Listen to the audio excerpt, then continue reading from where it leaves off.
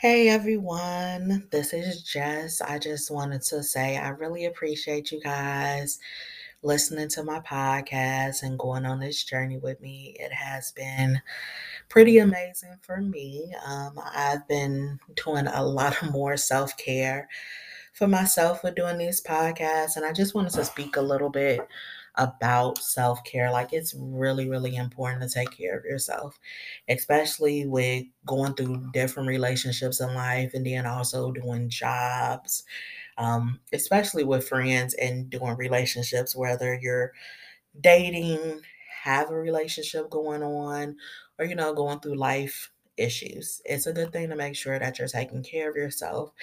And I think that's one of the reasons that keeps this podcast going for me is that it reminds me to take care of myself. And then it also reminds you guys to take care of yourself and really look at the situations that you go through differently.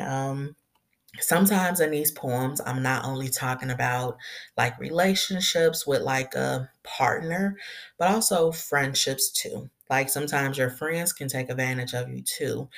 And it's important to really know that the people that surrounding you are really there for you. Not gonna lie, I have lost some friends doing like this journey of me writing my poetry and, finally starting my podcast. And ultimately, I don't have any will towards none of the friends I lost. I really wish them well, but it does take time to get to that point of being able to make sure that you're taking care of yourself and understanding that, hey, maybe their goals didn't align with mine.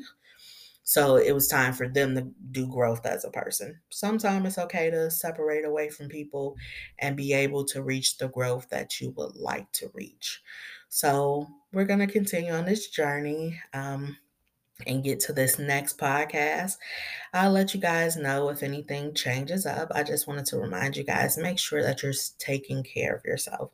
I'm definitely taking care of me, okay? Thank you.